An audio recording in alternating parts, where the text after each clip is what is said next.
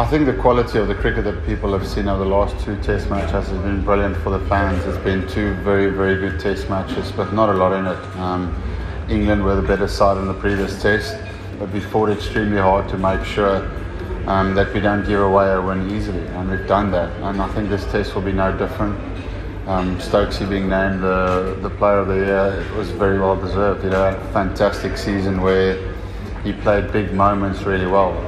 And I think that's when you really want to judge cricketers as how well they do when it really matters. And that's why he's been so successful the last year and single-handedly won so many games for England. And then even in this series, he plays a big role in whether his team does well or not. So for us, he is a guy that we need to try and keep quiet because he's that sort of player that takes the game away from you when he gets in, similar to what Quinton de Kock does for us.